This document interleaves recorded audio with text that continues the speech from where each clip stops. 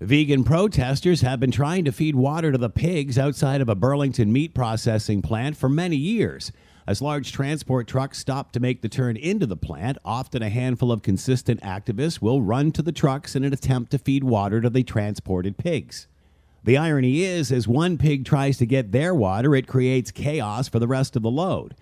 There have been arrests made in the past to those who have attempted to feed the animals while standing on a divided highway median and the trucks rolling by.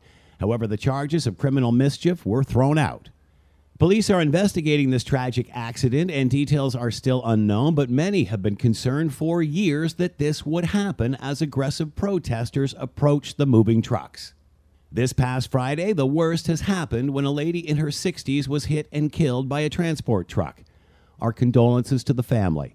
She was described as a compassionate animal activist since 1979. However, it is sad an animal activist organization allows its supporters to put themselves in such a dangerous situation, not to save the pig, but make a point. Can anyone be surprised at this tragic outcome? It was only a matter of time. I'm Scott Thompson.